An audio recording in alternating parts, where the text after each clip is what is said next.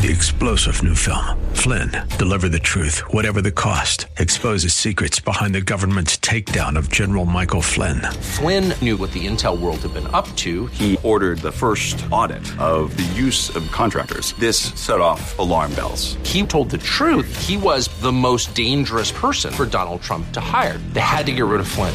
Flynn, deliver the truth, whatever the cost. Available now. Watch it today. Go to salemnow.com. salemnow.com. 262 CP, Bayonet Point, WTBN, Pinellas Park. Portions of this hour have been pre-recorded for broadcast at this time. Up next is Verse by Verse, sponsored by Verse Ministries. Now,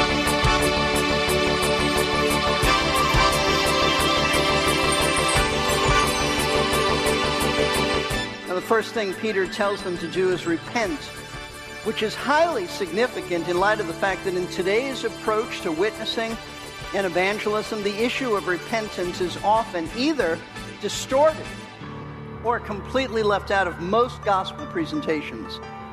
But Peter didn't leave it out. True faith must cause repentance, and repentance can only happen as a result of faith. All through the book of Acts, the apostles linked salvation with repentance. And Peter was no exception. Does that conflict with salvation by grace? Not at all, as we'll see today on Verse by Verse. Welcome. We're glad you could join us today for the conclusion of Pastor Steve Kreloff's last message in this series from Acts chapter 2 about Peter's Pentecost sermon. Pastor Steve is the teaching pastor at Lakeside Community Chapel in Clearwater, Florida. In that Pentecost sermon, Peter gave a brilliant explanation of why the believers were speaking in foreign languages, who Jesus was, and why he died and rose again. And after proving that Jesus was the Messiah, Peter looked his audience right in the eye and said in so many words, "You killed him." It was a powerful indictment. Let's see how they responded. Here's Pastor Steve. All of their lives they had been taught about the Messiah.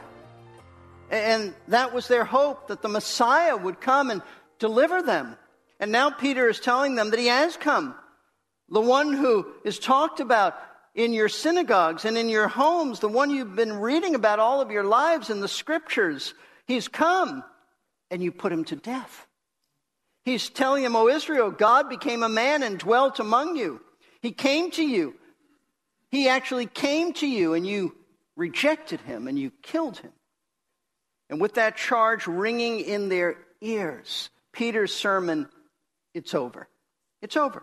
He's ended the sermon with a startling accusation against those in the crowd before him. And what is their reaction? Look at verse 37. Now, when they heard this, they were pierced to the heart. And they said to Peter and the rest of the apostles, "Brethren, what shall we do?" They're absolutely devastated by what they've heard that they've done. Luke, the writer of Acts, tells us that when they heard Peter's words, they were pierced to the heart. What does that mean? It means they were pierced with guilt. They were convicted of their sin. They were smitten in their conscience. They knew they were guilty. And in their grief and in their anguish, they don't know what to do. They can't undo what they've already done. They know that they're guilty of the most scandalous crime imaginable, putting to death their own Messiah and Lord. And what's more, he, the one they crucified, he's alive and he's exalted. And he's in a position to punish them as his enemies. So, not knowing what to do, they cry out to Peter and to the other apostles, "Brethren, what shall we do?"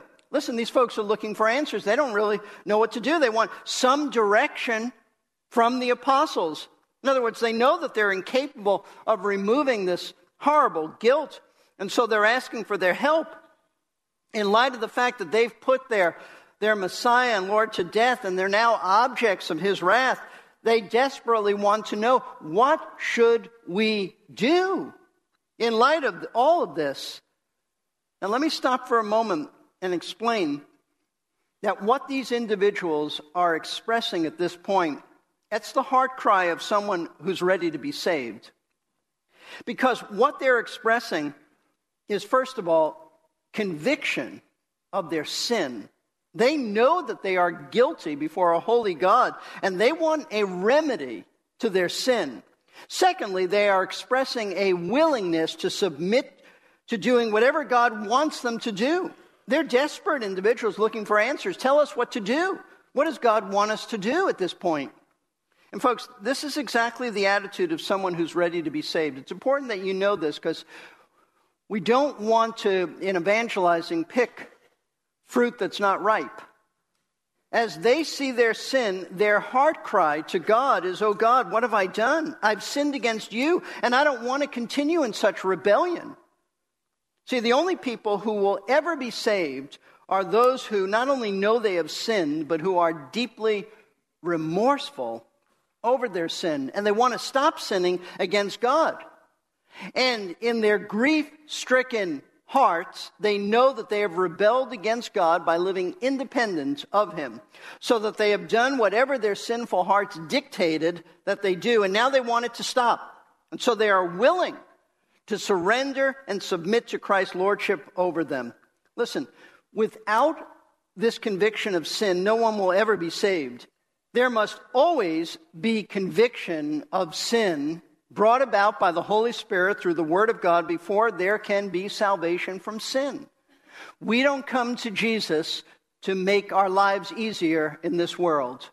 We don't come to Jesus because we've messed up. We come to Him because we're sinful. We know it, and we want the forgiveness of our sins. There can be no salvation from sin without a conviction of sin. You see this clearly in the book of Zechariah 12 and 13, where we read about Israel's future conversion and restoration at the end of the 7-year tribulation period just before Messiah returns. In Zechariah 12:10, we read, "I'll pour out on the house of David and on the inhabitants of Jerusalem the spirit of grace and of supplication, so that they will look on me whom they have pierced, and they'll mourn for him as one mourns for an only son, and they'll weep bitterly over him like the bitter weeping over a firstborn." The nation will realize what Peter has told these thousands of Jewish people on the day of Pentecost. We pierced him. We rejected him, and they will mourn guilty before God. This is conviction of sin. But then, after conviction of sin, comes cleansing. And we read in Zechariah 13:1, "In that day," meaning that the day that Israel turns to the Lord, that they repent of their sin and believe on Him, "In that day a fountain will be opened for the house of David and for the inhabitants of Jerusalem for sin and for impurity." There has to be conviction before there's cleansing. So Peter and the other apostles have been asked by this crowd of grief-stricken Jewish people, "Brethren, what shall we do? What do we do now?" Folks, it's the equivalent of saying, "What must I do to be saved?" What do I do? Peter answers them in verse 38. Peter said to them, "Repent, and each of you be baptized in the name of Jesus Christ for the forgiveness of your sins, and you will receive the gift of the Holy Spirit." Now, the first thing Peter tells them to do is repent, which is highly significant in light of the fact that in today's approach to witnessing and evangelism, the issue of repentance is often either distorted or completely left out of most gospel presentations. But Peter didn't leave it out. He told them that if they wanted to be saved, they needed to repent. It's the same thing that John the Baptist told his generation as well as Jesus. They both said, "Repent, for the kingdom of God has arrived." Repent. So what does it mean to repent? Well, repentance means knowing that I am guilty before God. I change my mind about my sin and the sinful life I've been living, so that I now abhor my sin and I turn away from it. Turning away from my sin, I turn to Jesus Christ, trusting Him for my salvation with an attitude of submission to Him as my Lord. See, repentance is part of saving faith. It's not in addition to saving faith. It's part of it. It's actually the flip side of the same coin. Without repentance, there is no salvation, because without repentance, there is no faith. You cannot believe on Christ for salvation from sin, while continuing to live the same sinful lifestyle you've always led. It's just not happening. In other words, without a turning away from your sin, there is no turning to Christ to save you from sin. Repentance, you see this demonstrated very clearly in the lives of the Thessalonians, who in describing their salvation, the Apostle Paul said in 1 Thessalonians 1:9, they turned to God from idols to serve a living and true God. They turned to God, they turned away from their idols. That's repentance. See, it's important to understand that true repentance is not simply sorrow over the consequences of your sin. It is a sorrow and a grief over your sin because your sin is such an affront and an insult to Almighty God. As commentator Albert Barnes put it, he said, false repentance dreads the consequences of sin. True repentance dreads sin itself. It's a brilliant statement by Albert Barnes. True repentance dreads sin itself.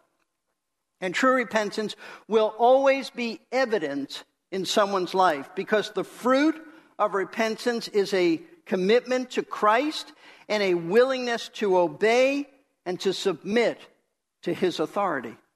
So the first thing Peter tells these stunned and grief-stricken Jewish people, he says, repent. But look again at verse 38.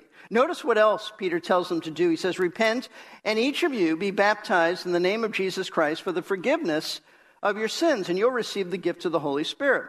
Now, a lot of people are confused by this statement because it appears initially that Peter is telling these people that they need to be baptized in water to have their sins forgiven. But listen, even if you didn't know what Peter meant by this statement about baptism and the forgiveness of sins, you should know for certain that he wasn't telling them to be baptized to be forgiven, to be saved. And you can know this for the following reasons. Number one, because this would completely contradict the rest of Scripture. And God never contradicts himself. The Bible makes it abundantly clear that salvation is by faith alone, in Christ alone, by God's grace alone, without any mixture of works or good deeds. Ephesians 2:8-9, for by grace are you saved through faith, and that not of yourselves. It is the gift of God, not of works, lest anyone should boast. So that's number one. It can conflict with other Scripture, which is very clear. Salvation is by faith alone. In fact, the Apostle Paul goes out of his way to directly state that baptism is not a part of the gospel message. It's rather something that happens after one becomes a Christian. It ought to be a confession of faith. Paul said in 1 Corinthians 1:17, for Christ did not send me to baptize, but to preach the gospel. That's very important. He's saying that the gospel is not baptism. Baptism is not part of the gospel. That's not the good news. Baptism comes later. Secondly, in other places in the book of Acts, when Peter speaks of repentance in connection with the forgiveness of sins, baptism isn't even mentioned. It's something unique that he said on the day of Pentecost. For example, in Acts 3:19, therefore he said, repent and return so that your sins may be wiped away, in order that times of refreshing may come from the presence of the Lord. Here Peter says, repent, and your sins will be wiped away. Never mentions baptism. Again, in Acts 5:31, Peter says, he is the one whom God exalted to the right hand as prince and a savior to grant repentance to Israel and forgiveness of sins. He never mentions anything there about baptism. Now, the fact that nowhere else does Peter link baptism with the forgiveness of sins except to this Jewish crowd on the day of Pentecost, it tells us that he wasn't requiring them to be baptized in order to be saved. So then what was he saying? What's the point of his words? Why did he tie baptism in with forgiveness? Listen closely. Because having just called them to repent of their sin, Peter is telling them that the way to prove the genuineness of their repentance is by being baptized in the name of Jesus. In fact, the Greek word for the forgiveness of sins can be translated, and in this case should be translated, because. Repent and be baptized because of the forgiveness of your sins. Because you have been forgiven, because you are saved, go in the waters of baptism and be baptized in the name of Jesus. Remember, folks, who this audience is. These are not people who, like in our church, would be baptized and it'd be up there and it'd be very comfortable on a Sunday night. All their friends are here, their relatives are here, we clap when they're baptized. No, that's not the way it was in Peter's world. These are Jerusalem Jews. These are men and women who have been hostile to Christ. They've recently called for him to be crucified. For them to be baptized in the name of Jesus would mean that they would be willing to be completely cut off and ostracized from the Jewish community by being identified now with the crucified one, the one that Israel has officially rejected. For them to publicly confess Christ in the waters of baptism meant that they would become outcasts from their own society. That's the only world they've ever known. But this would prove something. It would prove the genuineness of their repentance. If they refused to be publicly baptized and be identified with Jesus as one of his followers, then it would reveal that they had never really repented. Peter didn't make it easy for them. Several years ago, I saw this issue actually lived out in an individual I know. There was a man who prayed with me to receive Christ as Savior and Lord, and I tried to be very clear about the gospel. Several months went by and things looked good. He was doing some Bible study that I had got him in. I was following up with him. I thought things were going along fine. And then one day I told him, I said, now you need to be baptized. You need to publicly confess Christ as your Lord and Savior. It's like I turned on a switch. He adamantly refused. Adamantly. And from that day forward, his profession of faith ceased. And he has been an opponent, an outspoken opponent of the gospel ever since. Now, all of this just proved in this man's life that he was never saved in the first place. Believers don't react like that. If he was saved, he would have, yes, he might have been nervous, but he would have submitted to the waters of baptism and publicly stood before all of you here confessing that Jesus was his Lord and Savior. So in response to this crowd's question, in light of the fact that we murdered our Messiah and Lord, what shall we do? Peter tells them to repent of their sin and to prove the genuineness of their repentance by being baptized in the name of Jesus. That's significant. It's not a formula he's using. He's just saying, be identified with the crucified one. And the results, he said, will be twofold. First, Peter tells them that God will forgive their sin, all of their sin. And that includes the sin of putting Messiah, the Lord, to death. Listen, when we come to faith in Jesus, God immediately forgives all of our sins. This is what Scripture so clearly teaches. Colossians 2:13, for example, when you were dead in your transgressions and the uncircumcision of your flesh, he made you alive together with him, having forgiven us all our transgressions. What a blessed truth. Sometimes people think that their sins are so horrible that God couldn't possibly forgive them. That's so wrong. So wrong. Even if you feel that way, your feelings are wrong, because there is no sin greater than the sin of murdering Jesus. And yet Peter tells these people that if they repent, God will forgive them for that sin and all of their other sins. No matter how evil you've been, you can be forgiven if you'll repent and trust Christ to save you. But secondly, Peter tells them that they will receive the gift of the Holy Spirit. This is a wonderful truth. At the moment you believe on Christ, God gives you his Spirit, the third person of the Trinity, to permanently indwell you. Unlike in Old Testament times when the Spirit only came upon some people, now he's given to every believer in Christ. Every believer. And Peter explains this in the next verse. Notice verse 39.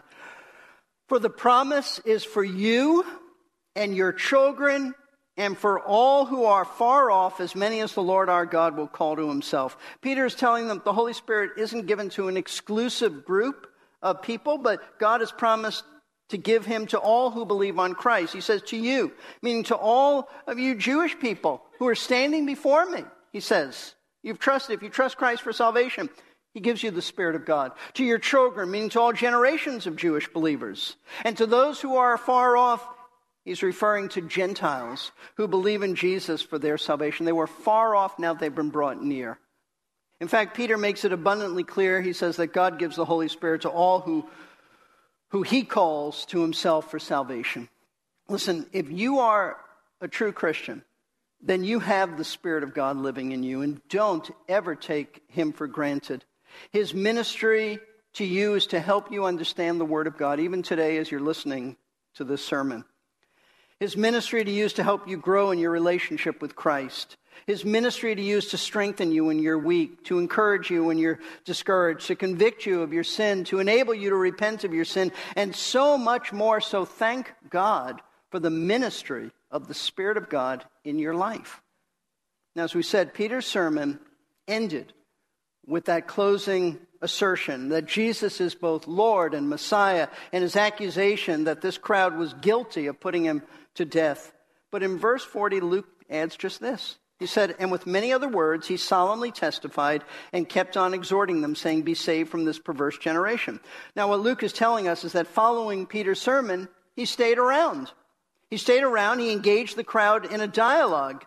And in that dialogue, he kept exhorting them to be saved from this evil generation, a generation which had rejected Jesus. Listen, it was a generation that was soon to perish, not only physically, but spiritually. See, in just a few years, many of these people standing before Peter that day in that crowd, they would die. They would die at the hands of the Romans in the destruction of the city of Jerusalem and the temple in 70 AD. And if they died without trusting Christ as their Lord and their Savior, then their deaths would be tragic because it would be eternal as well. Therefore, it was critical that this crowd of Jewish people standing before Peter, hearing him preach the truths about the Messiah, would respond quickly to his call to repent for the forgiveness of their sins. They didn't have much time left. And to anyone here today without Jesus as your Savior, the same thing could be said of you. Repent, turn to Christ, and be saved, because time is running out for you too. You don't know when God will say that your time has come to die. None of us do. And you want to be ready to die. And the only way to be ready to die is to make sure that your sins are forgiven. And the only way to have your sins forgiven is by trusting Christ as your Lord and Savior. There is no other remedy to guilt. No other remedy. Someone may argue with you intellectually about the gospel, but ask them what their remedy is for their guilt. There's only one remedy, only one solution. It's Christ. So, repent. Believe on Christ with a heart of submission to him as your Lord. And if you already are a believer, then praise and worship Jesus for who he is. He is the exalted one who will one day be acknowledged by all to the glory of God the Father that he is Lord. So live your life as if he is your Lord in every single detail. Let's pray. Father, we thank you for this incredible sermon by Peter. More importantly, we thank you for the truth that Jesus has been exalted. Lord, what he always was has now been exercised in power. And we thank you that at your right hand, he's still there, subduing his enemies like us, Lord. He's brought to himself. But I know there's coming a day when every knee will bow before him, every tongue will confess that he's Lord to your glory. And I pray if there be some here who are still in rebellion to him, that they will be convicted of their sin. They'll be brought to a point of repentance, mourning their sin, trusting you as their Lord and Savior. Lord, we ask that the Spirit of God, the one who brings conviction to our hearts, the one who opens our hearts to the gospel, might do that work in someone here today. We pray this in Jesus' name. Amen. Amen. If you don't already know Jesus as your Savior, there can be no better time than right now to repent and submit to him. If you are still not sure about how you can have a personal relationship with God, I'll give you a phone number to call in just a moment. First, though, I want to thank you for tuning in today to Verse by Verse with Pastor Steve Kreloff of Lakeside Community Chapel in Clearwater, Florida. Lakeside is located at 1893 Sunset Point Road. To get service times or to talk to someone about a personal relationship with Christ, call 727-441-1714. You can also ask for a free audio CD with the sermon Pastor Steve just concluded. Ask for message number 14, Peter's Sermon about Pentecost, Part 4. The CD is free, but if you'd like to help support Verse by Verse financially, we would be grateful. The phone number again is 727-441-1714. Another way to get involved financially with Verse by Verse is through the giving page at our website, versebyverseradio.org. And don't forget our message archive page. All of our previous broadcasts are available there for free downloading or streaming, so you can listen at your convenience and get caught up on any programs you might have missed. In fact, maybe you have a friend who'd like to listen but can't tune in when we're on the air. The Message Archive would be a great resource to share with that friend. Once again, it's versebyverseradio.org. 3-star General Michael J. Flynn, head of the Pentagon Intelligence Agency, knew all the government's dirty secrets. He was one of the most respected generals in the military. Flynn knew what the intel world had been up to. He understood its funding. He ordered the first audit of the use of contractors. This set off alarm bells.